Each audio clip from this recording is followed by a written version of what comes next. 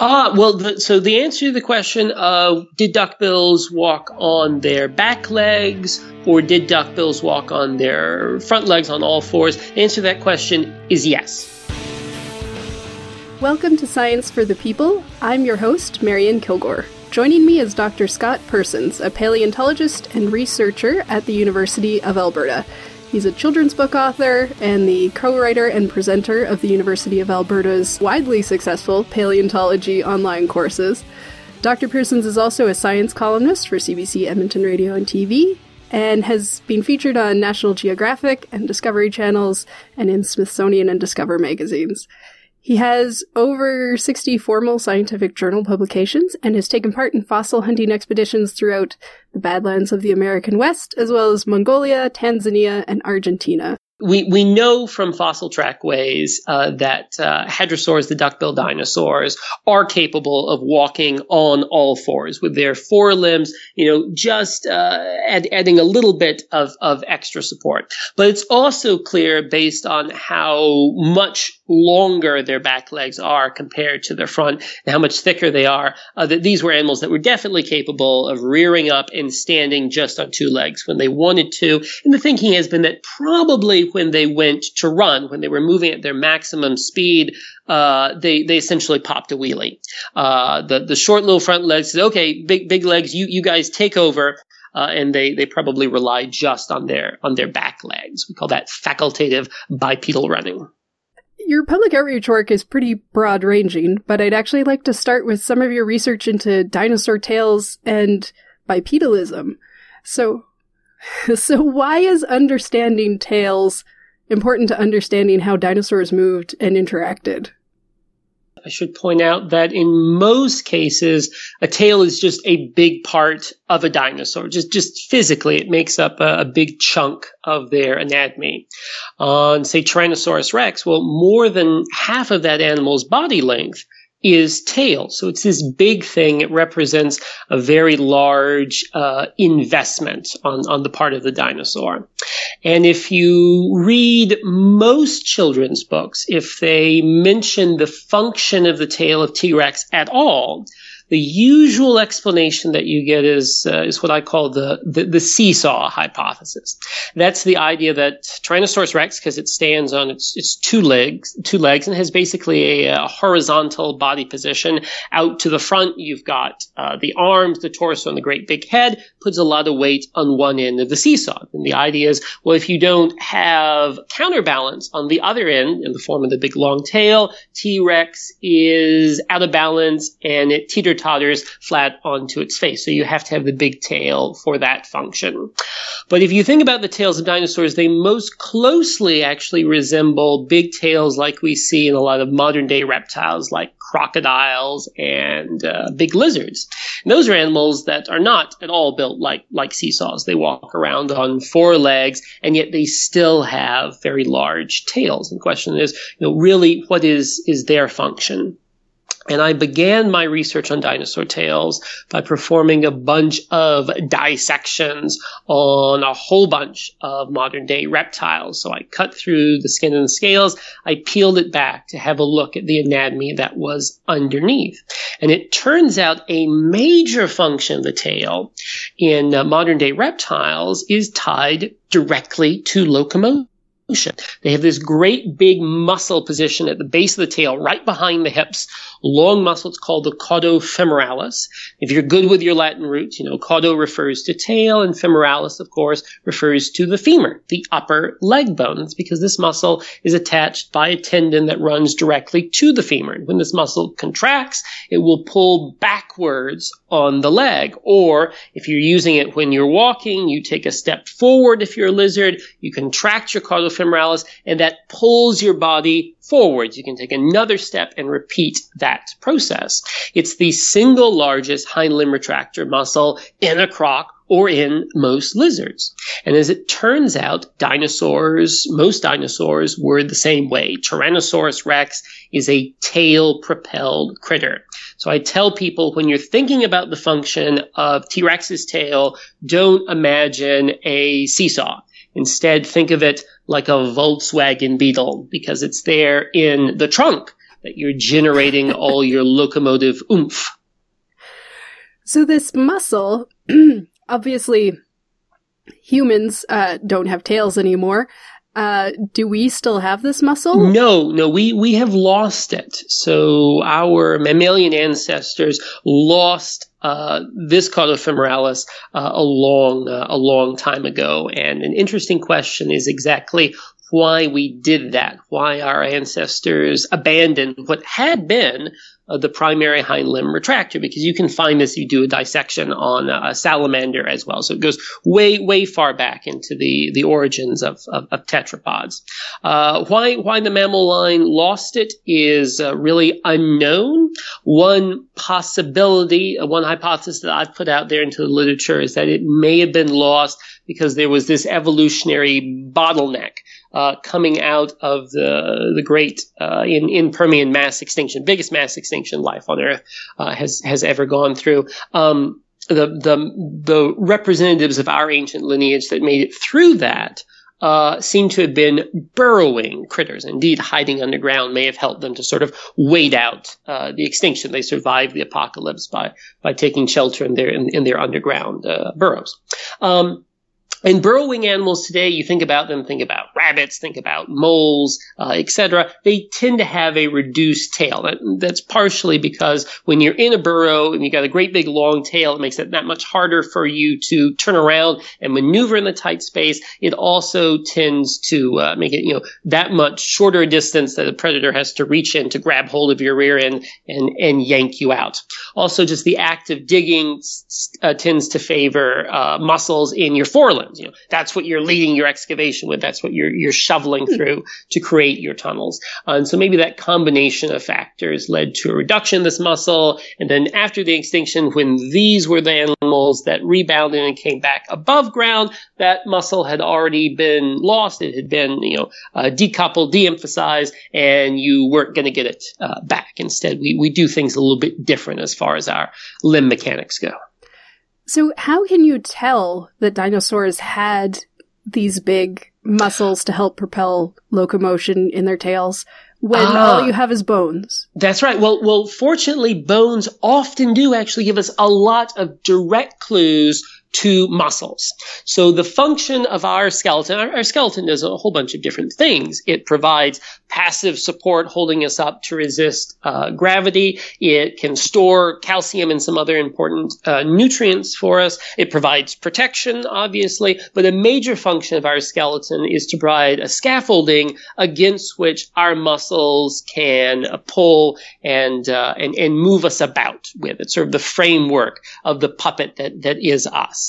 And because of that, you can often see directly on bones the attachment sites for the muscles. You can see what we can refer to as trochanters, so crests on the bones where the muscles insert. Now, when I did my dissections of the modern day reptiles, I found this already been described in the literature. This is not like a new discovery, but I could see very clearly and I could measure precisely the size of what we call the fourth trochanter on the femur. That's where the caudofemoralis attaches. And you can see that very distinctly. It's a very tall crest of bone on, say, an alligator. You look at the femur of Tyrannosaurus rex. It's got the same muscle attachment, a really, really big fourth trochanter. That tells you without question that the muscle was there. Doesn't necessarily give you a great idea for how large it was. For that, I moved on to the tail vertebrae themselves, so the tail's skeleton. And there I could identify, again, based on the dissections, the point where the muscle would attach, and I created a digital reconstruction of a number of dinosaur skeletons and a number of modern-day reptile skeletons, and came up with a way then to digitally recreate the size based on the constraints of these muscle attachment sites to figure out how big the caudofemoralis of different dinosaurs were. And one surprising thing that came out of that was it turns out Tyrannosaurus rex does not have a caudofemoralis relative to its size that is as big as what we see see in a crocodile or a lizard. It's actually bigger. T-Rex has got a beefier tail. And really, that's not so terribly surprising. After all, Tyrannosaurus rex is an active, fully terrestrial critter. Surely it should be doing more moving about and have a greater investment in walking and running than would an alligator or a crocodile. So what does the size of this muscle in the tail, how does that feed into information about how these dinosaurs would have moved about in their day-to-day life? Sure. So you can do, once you have an idea of what the size is, you can do some attempts at estimating like the cross-sectional area of the muscle to give you a sense for how much force it could have generated, or at least to bracket that in some way to have a sense for how much of an investment you have in it. Another thing you can do is look at where the attachment site on the leg is, because that makes a big difference too. In Tyrannosaurus rex, the attachment site is very high up. It's very close to the hip. So it's close to the point where the leg swings back and forth, back and forth, back and forth. On a lot of plant-eating dinosaurs, for example, you look at a duck-billed dinosaur, the attachment site is down very, very low. And this is an arrangement that we often see in muscles of a lot of modern-day critters, this trade-off between a high versus a low attachment, because that makes a big difference as far as leverage and as far as the distance that muscle has to contract. So with the attachment up high, like in T-Rex, a very short contraction of the muscle can swing your leg all the way through one step. That's good for moving fast. But having it down low gives you a longer moment arm, gives you greater mechanical advantage. Now, you have to either take shorter steps or else much slower ones. But it gives you a little bit more of an advantage as far as things like endurance goes. It pays off for that. So that makes sense. Tyrannosaurus rex as a predator is geared a little bit more, we think, towards achieving a high maximum speed. You can think of that like a higher, overtake speed. I can run fast enough to catch what I need to catch. Whereas plant-eating dinosaurs, which are more in the slow and steady category, have got a better leverage arrangement. So in your book, you actually spend probably a chapter going through all of the details of how we might know who would win in a foot race between a T-Rex and a duck-billed dinosaur. Right. I guess my question is with this, when we're putting together, when you're looking at the muscle attachment sites and the muscle sizes and estimating how efficient and what sort of endurance an animal might have had, what sort of error bars do you have on those sorts of numbers? Sure. So there's a question here, are we safe to actually even think about trying to put a number on it? I try to shy off from putting a speed limit or a range of speeds on how fast T-Rex or a duck-billed dinosaur or any dinosaur could necessarily run, because the range of speeds is going to be actually quite large if you're honest about how certain you are in the numbers that you're getting. But you can, I think, do a pretty good job of making these one-to-one qualitative comparisons between the different dinosaurs when you're looking at like one particular aspect. Yes, we can say this is clearly the adaptation that gives you greater mechanical advantage. Yes, this is clearly having a longer leg. That definitely has implications for maximum running speed and things like that. Once you go through and you figure out how big these muscles might have been in the tails, do those tails look anything like what we're used to seeing illustrated in books for dinosaurs?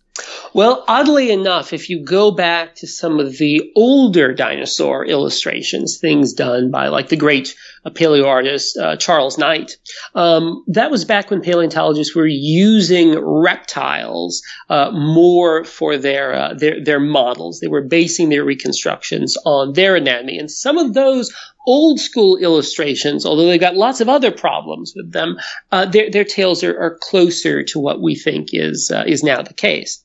But there was a period of time when a lot of paleo artists were giving dinosaurs these super duper thin sort of rat tails.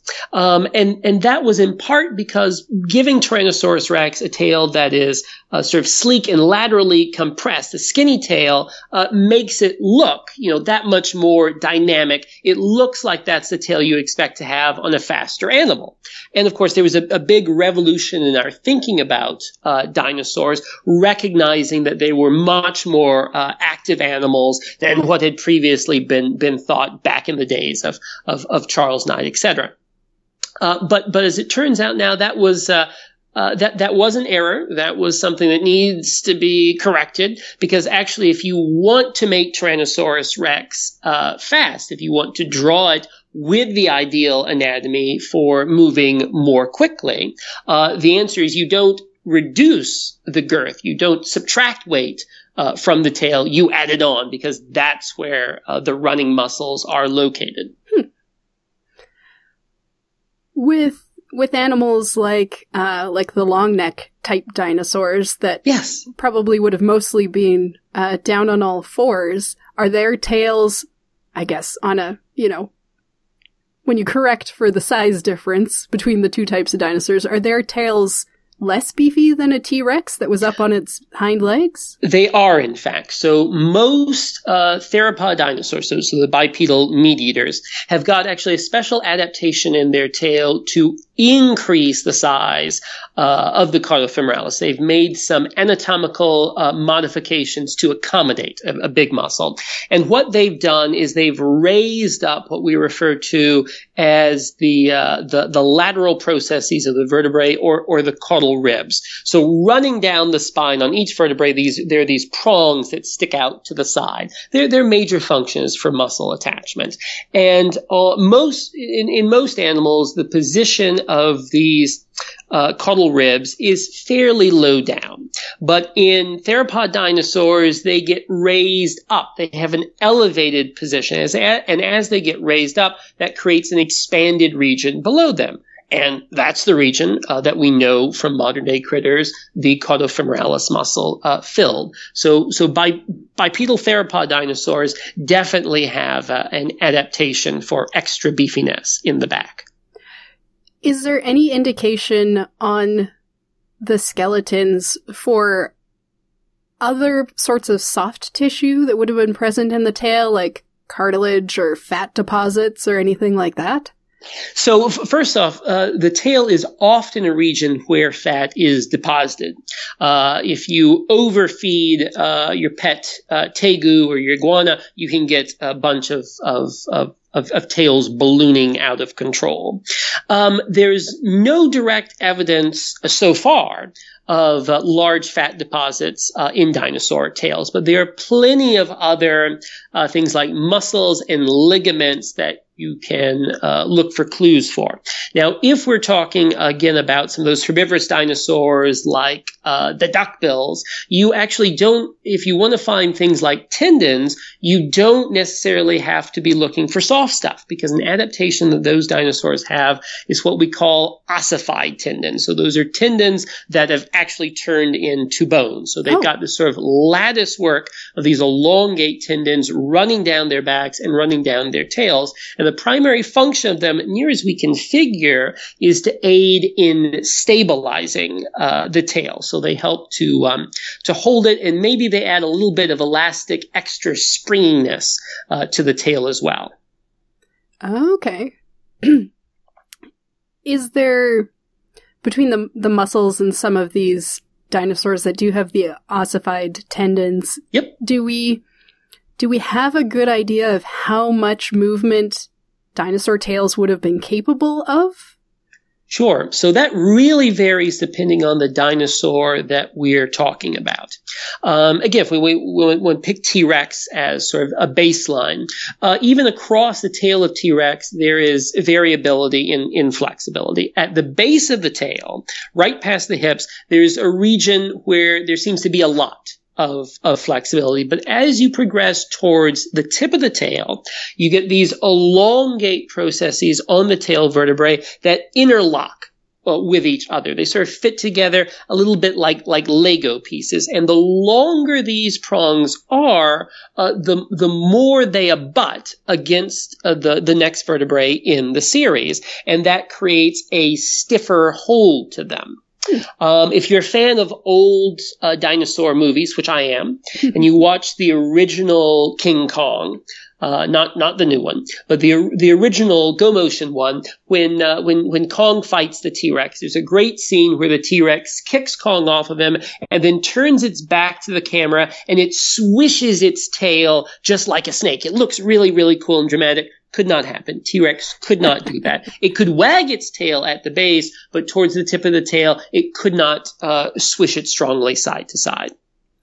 Now, some other dinosaurs, if we want a tail that is super flexible, we can talk about, again, the sauropods, the long-necked dinosaurs, in particular the diplodocids, which have some of the longest tails of any critter ever. They have got adaptations towards their tail tip for extreme flexibility between the vertebrae. They've been sort of compared to having sort of a chain of nunchucks, just a lot of flexibility there at the end, and computer simulations that have been done by other researchers indicates that if you consider that flexibility and you also consider the amount of power the dinosaur has at its tail base, the thinking is that theoretically there's nothing stopping this dinosaur from swinging its tail so fast that the end of it would crack just like a bullwhip. It would actually create a sonic boom. Yeah.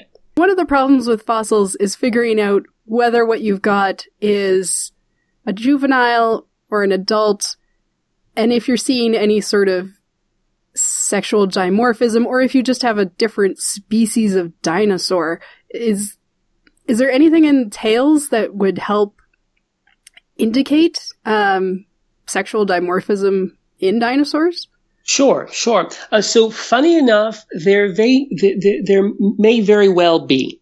There's a group of dinosaurs that we call the oviraptorosaurs. And don't let the raptor part scare you, although they're fairly close relatives of the sickle claw guys like Velociraptor. This is a group of primarily vegetarian dinosaurs. In fact, they don't even have teeth. They've evolved a beak to replace it, and it's more of a cropping beak that you would like you would see in some tortoises. Anyway, oviraptorosaurs have been discovered in beautiful fossil deposits over in China, where you've got the fossilization of some soft parts of the feathers themselves. And a weird thing that they've got going on is on the very tip of their tail, they've got this fan of feathers. Now, oviraptorosaurs are not that close to the bird lineage. These are not flying animals. These are broad tail feather fans that have got nothing to do whatsoever with flight. But if you look today at a lot of modern day birds that do have feather fans, and a lot of ground birds, they employ them not to help them sail through the air, but as something to wiggle and something to wag during courtship displays. And so we've identified this group of dinosaurs that has got this tail investment in the act of showing off to the opposite sex. And we would predict, therefore, that this might be something that proves to be sexually dimorphic, because, of course, you think about the tail feather fan of a peacock versus a peahen. The males are the ones that usually do most of the displaying, and so we would expect that the male oviraptorosaurs would have a greater investment in tail flaunting, in tail dancing. And we have identified on a pair of specimens of the oviraptorosaur called Khan from Mongolia. A pair of specimens have been nicknamed Romeo and Juliet, because they seem to have met a somewhat romantic but tragic end. They were basically sort of cuddled up right next to each other, and it seems they got buried in a sandstorm or maybe a collapsing sand dune. Well, if you look at the tail bones of Juliet and you compare them to the tail bones of Romeo, and they're really different. Romeo has got much longer, much broader, what we call chevrons. Those are bones at the base of the tail. And that suggests that even though they're basically identical in every other piece of their anatomy, this big difference in the terms of the tail form suggests that, well, maybe Romeo's got broader chevrons to aid in the attachment of bigger tail muscles because it needs to do that much more dancing. And some recently reported findings from Mongolia by some of my colleagues at the University of Alberta had actually identified a similar development in some other Oviraptorosaurus specimens. So it looks like this possible case of sexual dimorphism occurs in at least 2 different species. And as we get more and more data, more examples, more skeletons from representatives of the same species, I predict that number is going to grow. Is figuring out whether something is sexual dimorphism or a juvenile or a different species just really a question of how many fossils of that species we have? Yes, it is. In that, if you get enough skeletal specimens of that species, you're probably going to be able to arrive at the right conclusion. That's not all there is to it, though, because the fossil record is just so gosh darn sparse. We can't afford to always wait around, or at least we won't let ourselves wait around until we've accumulated enough specimens. So there's lots of work that goes into trying to figure out whether or not we ought to be lumping a whole bunch of dinosaur specimens into the same species, or whether or not we ought to be splitting them off into various different species. And some of the other tools that we can use to try to address that question, we can look at if we think maybe it's a change that's occurring as the dinosaur grows up, we can look at bone histology. That means we can slice into the dinosaur's bone, take a look at its internal structure, get an idea for how old the individual is, what growth stage it was at, and that will hopefully help us know if we're making the mistake of just splitting off a baby from its parent. Okay. A few years ago, a feathered dinosaur tail was found preserved in amber. Yes, absolutely. Did that add new information to some of your research into this topic? Sure. So first off, that was some of my research. So I was a co-author on that paper describing the amber specimen. That was definitely really, really cool. That told us some new stuff about dinosaur feathers themselves. It was tricky, though, to actually identify what particular kind of dinosaur the amber tail specimen came from. Now, we're pretty sure it's from a small theropod dinosaur. If you want to envision it, it's probably something fairly similar in body form to Velociraptor, although probably not in the raptor group proper. But I tell you, the coolest thing about that discovery was that it broke down what we thought were the barriers to dinosaur preservation. We had found previously, specimens from China where you had the impression and the stain of the feathers preserved flat, in a slab of stone. But with amber, you get not just a 2-dimensional view, but you get a 3-dimensional view, right? It's stuck in this gunk. You can twirl it around and you can look at the structures of the feathers, the structures of the bones, beautifully preserved in 3D. And there's other stuff there too, not just feathers and bones, but some other soft tissue that's dried up next to it. We got what we think is actually a residue from the dinosaur's hemoglobin. So some iron that indicates dinosaur blood preserved in amber. That's something we thought was just in science fiction a couple years ago.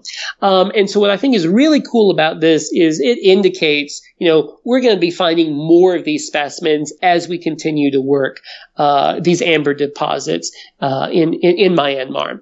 And I would say, stay tuned to that, because that is really a matter of time before we get, more than just the tail end of a dinosaur. We're going to start getting, for small dinosaurs, other bits and pieces. And they've already pulled out some beautiful, true bird specimens from those localities as well.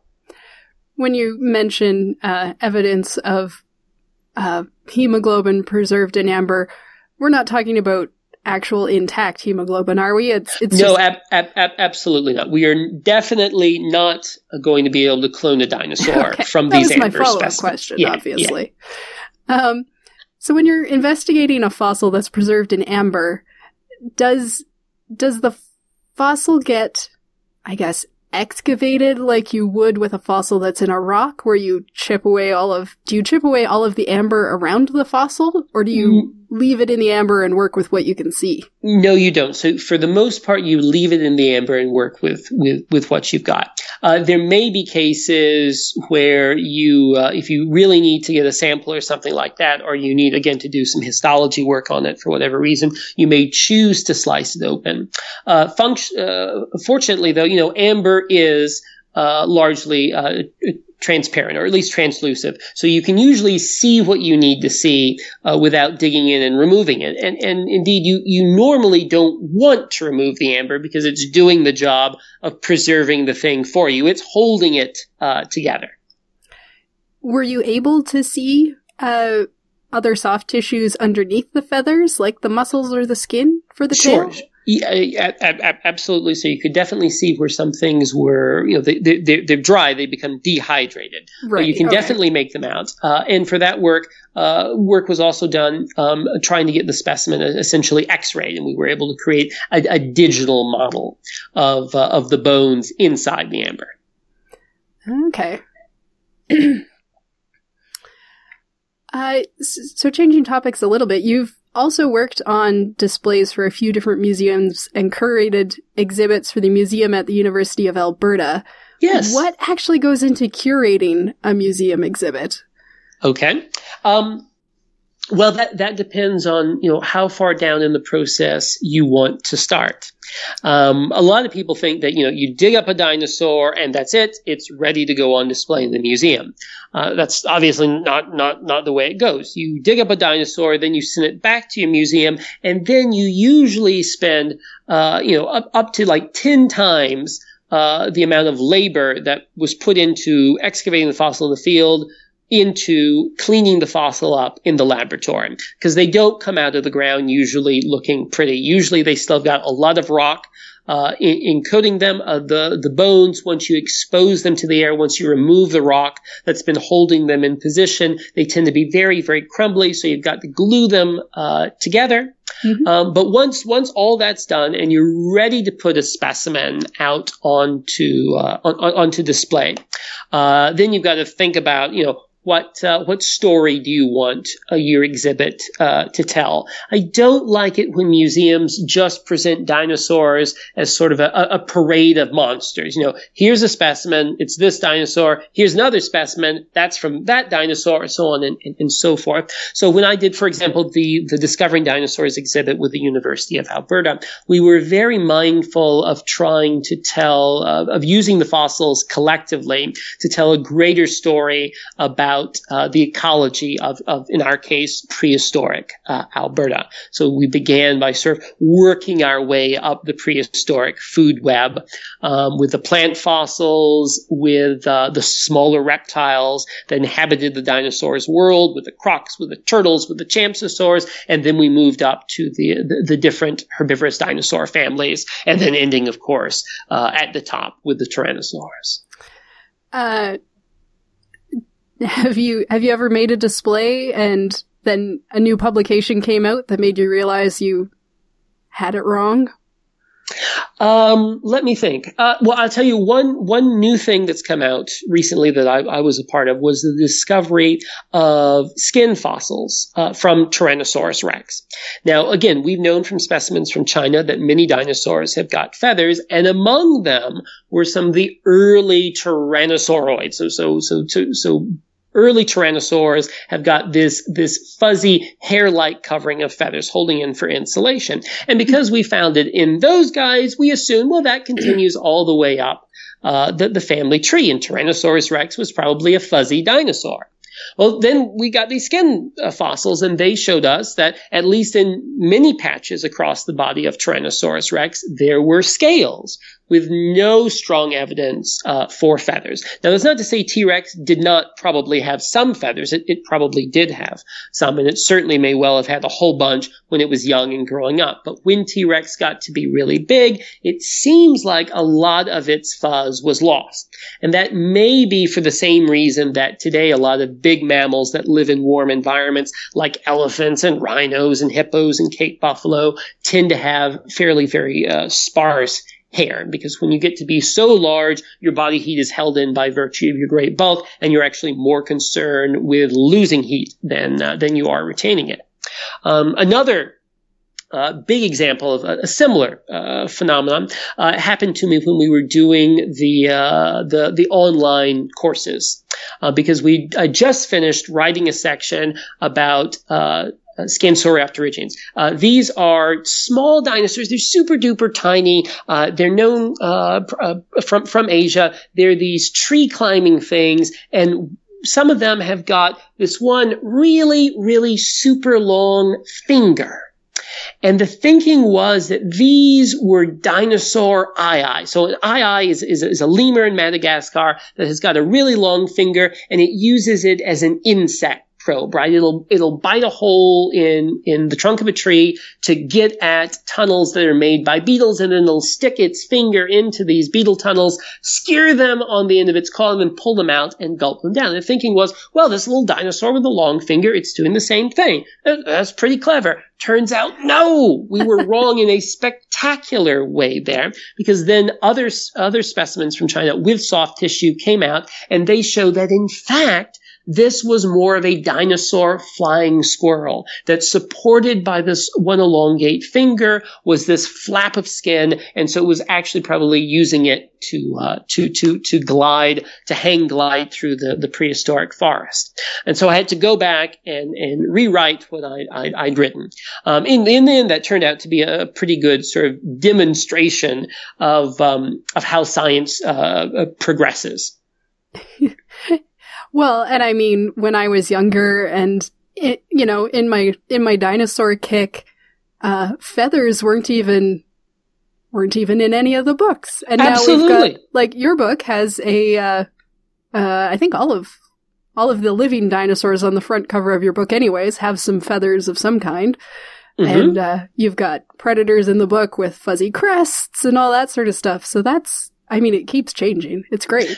Absolutely, absolutely. And one thing I'll add, too, is our understanding of the evolutionary history of dinosaur feathers is really changing rapidly right now. So what I've said about early feathers being fairly simple, fairly hair-like, and used for insulation, and then, of course, ultimately you get to feathers that are useful for forming airfoils and helping you to fly in birds, there's a big gap between those two forms. And to get more complex feathers that have this flat surface to them that are useful for flying, it seems now like maybe there was this intermediate stage of dinosaurs doing what those oviraptorosaurs were doing, developing more complex feathers with a flat, planar form, because that just helped you to use them for display. The old story of dinosaurs evolving flight, at least one version of it, was that, okay, you had a dinosaur that was gliding from tree to tree, and its feathers got more and more complex to help it do that. Well, now we have this other possibility, and what's going on is you have this intermediate sexual display stage that may turn out to be very, very important. Okay. Yeah, I guess it wouldn't have occurred to me that would be the intermediate stage as a display. No, but you can see how it's a great jump to go from fuzz to a wing. And indeed, whenever other animal groups have done that, right? When pterosaurs, the group that includes Pterodactylus and Pteranodon, when bats have done it, when flying squirrels have done it, even when Scansoriopterygians did it, they didn't develop some weird filamentous feathery thing to help them glide. They did it a simpler way, which is just to stretch some skin between your arm and your body. Yeah. Yeah. Okay, that's fair. Yeah, skin, I guess, would be a simpler thing than a fully fledged flight feather. You would think so. Certainly it has evolved more often. Once we get a better idea of what sort of feathers various species of dinosaurs might have had, I mean, I have to imagine that'll change how they get illustrated quite a lot, because a bird with feathers looks a lot different than a bird without feathers. Absolutely, yeah. So you mentioned the online courses that the U of A has put together. Are the types of methods that paleontologists are using for outreach changing quite a lot these days? I imagine it probably used to be a lot of museums and TV, and now we have open online courses that we wouldn't have had 10 years ago. And we've got podcasts. Sure. So I would say that I wouldn't necessarily say that things are changing, in that museums are still very much so the core of what we do. Paleontology is a specimen-based science. And I don't think there's ever going to be a real substitute for standing underneath a Tyrannosaurus Rex skeleton or Brontosaurus skeleton, staring up and marveling at it. But it is certainly the case that many, many new tools and evolving technology have added to what we're able to do, as it's added to what we're able to do in our research. How do you decide for something like the open online courses what the target audience is? Well, that's the great thing about dinosaurs. You don't have to decide what your target audience is, because your target audience is everyone. I think, everyone is interested in learning about dinosaurs. Paleontology is just a wonderful gateway science. It's a fantastic way of getting people, kids, adults hooked on science and interested in learning about all kinds of different things, right? I mean, you and I have talked about some basic evolutionary processes here. We've talked about some basic biomechanics, etc. There's a whole bunch of stuff that can be taught and is taught through dinosaurs. And so with your book that came out last year, it's targeted at a younger audience. It is, although for sure. I read through it and I enjoyed it and I learned a lot along the way. Well, thank you.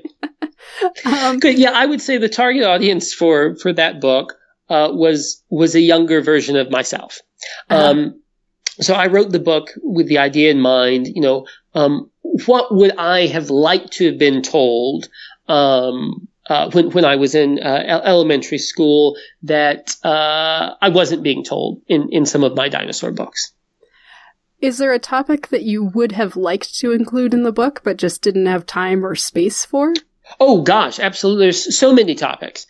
The book does have a fairly narrow focus in that it's about dinosaurs of the Alberta Badlands. So Right. it is, and Alberta is, I don't mean to say that is strictly a topic of local interest, because Alberta is one of the best places in the entire world to dig up dinosaurs. We know more about the dinosaur ecology in this thin section of Badlands than we do about it in anywhere else. It's our best window into the age of dinosaurs. But having said that, there are so many other dinosaur groups, so many other cool dinosaur discoveries that have been made all over the world. And obviously, those are not incorporated into the book. Yeah, that's fair. I guess it is just about the Badlands.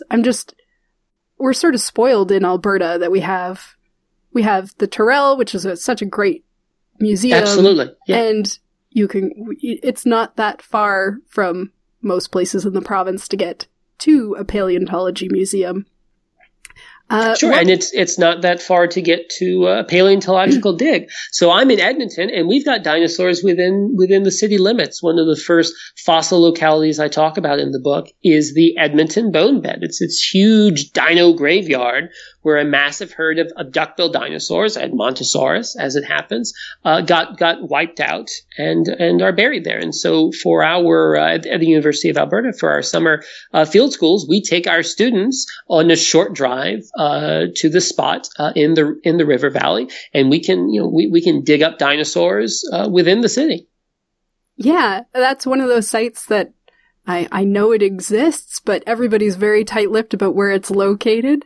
That's true. That's true. And to be honest, most of the time, there's really nothing to see there. So we cover up the site when we're done because we don't want erosion getting to the bones over winter, etc. So for most of the time, it's just this big patch of dirt. Okay. Actually, a few years back in Edmonton, so a city crew found a dinosaur fossil while working on a sewer project. Yes. How does a dig site like that differ from one that's in an open area near the surface? Okay. Well, I mean, dig sites come in a huge variety. But yeah, so here in Alberta, the reasons why we've got so many wonderful dinosaur sites like Dinosaur Provincial Park is because we are the lucky recipients of a huge series of geologic coincidences. So in order to get dinosaur fossils preserved, you've got to have dinosaurs dying in a place where their bones can be buried. So I'm not originally from Edmonton. I'm actually originally from the mountains of North Carolina. Technically, I'm a hillbilly. But back home is a terrible place to find dinosaurs. It made me very sad as a child. And that's because of the mountains themselves. Those Appalachian Mountains are very, very old. And they date back basically to when dinosaurs first evolved. And because of that, it means there were mountains when dinosaurs were there. Mm-hmm. Always have been. And because of that, if you're a dinosaur and you die in a mountain, even though you're there, gravity only works one way. Your skeleton and the sediments erode and they go downhill. Well, a great place to find fossils, a great place to be preserved as a dinosaur was in Cretaceous Alberta when we had beachfront property. Because global temperatures were high. And we were on the coast, and as the Rocky Mountains were being formed on the west, they would erode, and a bunch of sediment would fill in these coastal lowlands. So dinosaurs would die, their bones would sink down into the soft sand and the mud, and they would get preserved. And then as time went on and dinosaurs went extinct, more and more sediments piled up on top of the dinosaur-bearing layers. And that's the thing, right? In Edmonton, we strike dinosaurs sometimes when excavation crews are at work and they just happen to dig down low enough to get into this fossil zone. But in Dinosaur Provincial Park, what happened was that, just a few thousand years ago when the Ice Age happened and big glaciers swept down across North America, they scraped up a bunch of the upper layers of sediments. And then in the Dinosaur Park region, they melted, they pooled, and they did a whole bunch of erosion, digging down and exposing fully the dinosaur age rocks. And so that's where you can find them. So another area in Alberta where fossils sometimes get dug up is up in the oil sands mines. Yes. Are mines in general a good place or a common source of fossils worldwide? Sure, because they're an excavation, because they're digging down and getting into ancient rocks. So the worst places to have digs are where you've got a whole bunch of plants, a whole bunch of vegetation holding on to the topsoil and preventing erosion from happening. Of course, when you're mining, you are the erosion. You're digging through, and you're just moving through rock. Okay. And the fossils that we find in the oil sands aren't necessarily dinosaurs. They're more marine life. That is usually the case, for sure. And that's because that's where you're digging. You're going through these, dark, oceanic, shales, etc. But there are exceptions to that. So we are, often lucky enough to encounter an example of what we call bloat and float. So that refers to a common phenomenon of when a big animal will die inland, and as it starts to rot, it builds up with gases, and that makes it essentially a great big raft, a great big inflatable raft. And when there's a big flood event, or if the animal's dying in a wet environment, its carcass will float. It doesn't take very deep moving water to actually transport that specimen along, and it can take it out to sea. And then at some point, the carcass ruptures, there's that all the terrible noxious gas comes out, and the animal starts sinking down. And then you can get wonderful specimens preserved, because when you're buried on the seafloor in very, very fine sediments, you can get a lot of detail, and you're not going to necessarily be as disturbed as a skeleton might be on dry land, where a tyrannosaur or other scavenger could come along and start ripping it apart. And the great example of that is the wonderful Ankylosaur borealipelta that's on display right now at the Tyrrell. There we've got every single piece of armor across the front of this big armored dinosaur preserved, and it's just spectacular. You can see not just the big spiky pieces, but you can also see the little ones around them. It's a wonderful specimen that really makes the point that ankylosaurs should not be thought of as dinosaur tanks. They should not be thought of as dinosaur turtles. They're more like dinosaur hedgehogs. Their armor is not just super duper thick, it's really, really sharp. A T-Rex could easily crunch. It's got enough force to bite straight through the armor of most ankylosaurs, but it wouldn't want to do that because it would wind up impaling itself, lacerating itself in the process.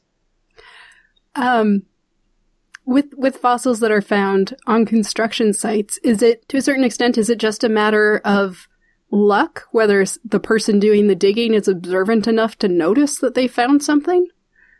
Usually that is the case. Now, of course, if you're doing a big construction project here in Alberta, you got to have some consultants, some people who come on site who look to see and verify that you are not going through something of important value to the province at large. Oh, okay. Is there much of a problem with poaching or vandalism at dig sites? Because a lot of them are out in the open. Oh, absolutely. So when I went to Mongolia, to the Gobi Desert, great place to find dinosaur skeletons. It's the only place I've ever been to where a dig really looks like it does in some of the opening scenes of Jurassic Park. You've got this great bit where they're just scraping away the sand, and there's this wonderful articulated, I guess it's supposed to be a velociraptor skeleton. And it's not the way you find dinosaurs, not what some of our dig sites here look like. In the Gobi, there are spots that really do look like that. Unfortunately, there are also places that just are these dinosaur craters, these spots where poachers have come in and they've just wrecked the skeleton. And they've done that because what they're going for are the teeth and the claws of the skeleton. They don't care about anything else. They just want these prize pieces because those are things that are of value on the black market and are small enough that you can smuggle them out. So a lot of beautiful specimens have really been destroyed in that way by sort of fossil poachers, fossil headhunters. Is there much that can be done to prevent that sort of There poaching? is. So there not a lot that can be done to prevent it directly. Huge badlands, huge regions like the Gobi Desert, you're not going to be able to police that. But what you can do, and what people all over the world can do, is crack down on the selling of these illegal specimens, because that is ultimately what is driving the system. Okay. Do you have a recent discovery or a recent paper even that is your favorite? So I'm often asked the variation on that question, which is, what is your favorite dinosaur? And I always like to say it's the one that I'm working on right now. And today, that makes my favorite dinosaur a specimen that we call Hannah. So Hannah is a ceratopsian, a horned dinosaur that I found a couple summers ago in the area around Dinosaur Provincial Park, and Hannah is like an animal we call Styracosaurus, or I would argue the most handsome of the ceratopsians, of the horned dinosaurs. Styracosaurus, envision Triceratops in your mind, take away the big horns over the eyes, but give it a much taller rhino-like horn on the end of its snout. And then on the frill, the big shield there at the back of the skull, you can add on a whole bunch of really long spikes sticking backwards. Styracosaurus has got this crazy punk rocker look to it. It's like something you would encounter late at night on the streets in London. And we've got this great skull of Hannah. By the way, because I found the specimen, I got to give it the nickname of Hannah. And so it's named after my dog. And Hannah is a dinosaur that we're working on. Right now, we've just finished doing some very cool laser scanning to give us a 3D reconstruction of the head. And we hope to have a paper on Hannah coming out pretty soon. Also, I've got a paper that's just been accepted on the huge Tyrannosaurus Rex, nicknamed Scotty. No relation to myself, but Scotty's from Saskatchewan, and that's a really cool T-Rex because it shows us, number one, a whole bunch of injuries. Scotty had a very, very hard life. It's got busted rib, maybe some evidence of a diseased jaw. It's got this impacted tooth. It was hard to be a Tyrannosaurus Rex. Kids always like to pretend to be T-Rex. I tell them, don't do that. It's not good to be a T-Rex. You got to make a living by attacking Ankylosaurus and Triceratopses. You're beaten up and you're dying fairly young. Scotty's also cool because it shows us really well preserved horns on the face of T-Rex. We don't normally think of Tyrannosaurs as being dinosaurs that have horns, but they do have little ones. The cheek of a Tyrannosaurus Rex has got this little jugal. In fact, if you look at the cover of my book there, the Tyrannosaur that's on, if you look just to the left of its nostril, there's this spike that's sticking out to the side, and it ends in a little stud, a little horn. You can also see there are these big ridges, these horn crests directly above the eye. You mentioned there was evidence of a diseased jaw. Is there often evidence of diseases in fossils, or is that a pretty unusual find? No, very often you will find some sort of evidence of disease or infection if you've got a big dinosaur skeleton. Many dinosaurs lived violent lives. I had a paper come out not too long ago about sauropod, a long-necked dinosaur that has this broken tail and a whole bunch of vertebrae seem to have fused together. This is a dinosaur that's got an aching tail to it. There's been some evidence even of identifying some bone cancer in duck-billed dinosaurs. One of maybe the most famous dinosaur injury is specimen of Allosaurus, big Jurassic carnivore that looks to have on its hips a big skewer mark where it looks like it got stabbed possibly by the tail spike of a stegosaur. A stegosaur caught it right in the rump. And coming off of this big spike impact wound, there's this hollow space that's got some gnarly bone around it. Looks like the stegosaurus skewered this Allosaur. Allosaur did not immediately die. It probably limped away, and then the wound got infected. And this was a site where the infection was spreading. Okay. So you can see that sort of thing, like a wound, an infection, and whether or not the dinosaur lived afterwards in the fossils themselves. Yes. Oh, and another very cool example of that are specimens have been found of hadrosaurs, of duck-billed dinosaurs that have actually got in their tail vertebrae Tyrannosaurus rex teeth embedded in them, and the tail has healed around it. Those are cool specimens because they have finally ended once and for all the debate, which was always pretty ridiculous, over whether or not Tyrannosaurus rex was strictly a hunter or strictly a scavenger. This could not have been a dead duckbill that the T-Rex bit into because it healed up afterwards. That debate is done. I think I may have missed that debate. There was debate about that T-Rexes were just scavengers? Yeah, absolutely, yep. Huh. All right. Well, I mean, I assume they would scavenge if something was around. Because Absolutely. Today, there are very few predators that do not also scavenge when the opportunity is presented to them. I have no doubt Tyrannosaurus rex was the same. I also have no doubt that when Tyrannosaurus rex was hungry enough, it was more than capable of going out and trying to procure itself a live meal. Thanks very much. Absolutely. My pleasure. Thanks for having me. You can learn more about Dr. Persons and find links to his website and social media on our website, scienceforthepeople.ca. There you can also find past episodes, our social media links, and learn how to support the show. Thanks for listening, and we hope you'll join us next time on Science for the People. Science for the People is produced by Rochelle Saunders and edited by Ryan Bromsgrove. Helen Quivalon is our publishing liaison. We get research help from Josh Witten and consulting support from Desiree Schell. Our frequently seen guest hosts are Marion Kilgour, Anika Hazra, and Jessica Yaros. Our theme song is called Binary Consequence, and it was written and recorded by Fractal Pattern. Science for the People is entirely listener-supported. You can find us on Patreon, where you can support us with monthly donations in any amount, or you can send us a one-time donation in any amount via the donate page of our website. Science for the People is created in partnership with the Skepchick Network, a collection of blogs, podcasts, and video content focusing on the intersection of science, popular culture, politics, and social justice. You can find out more about Skepchick at skepchick.org.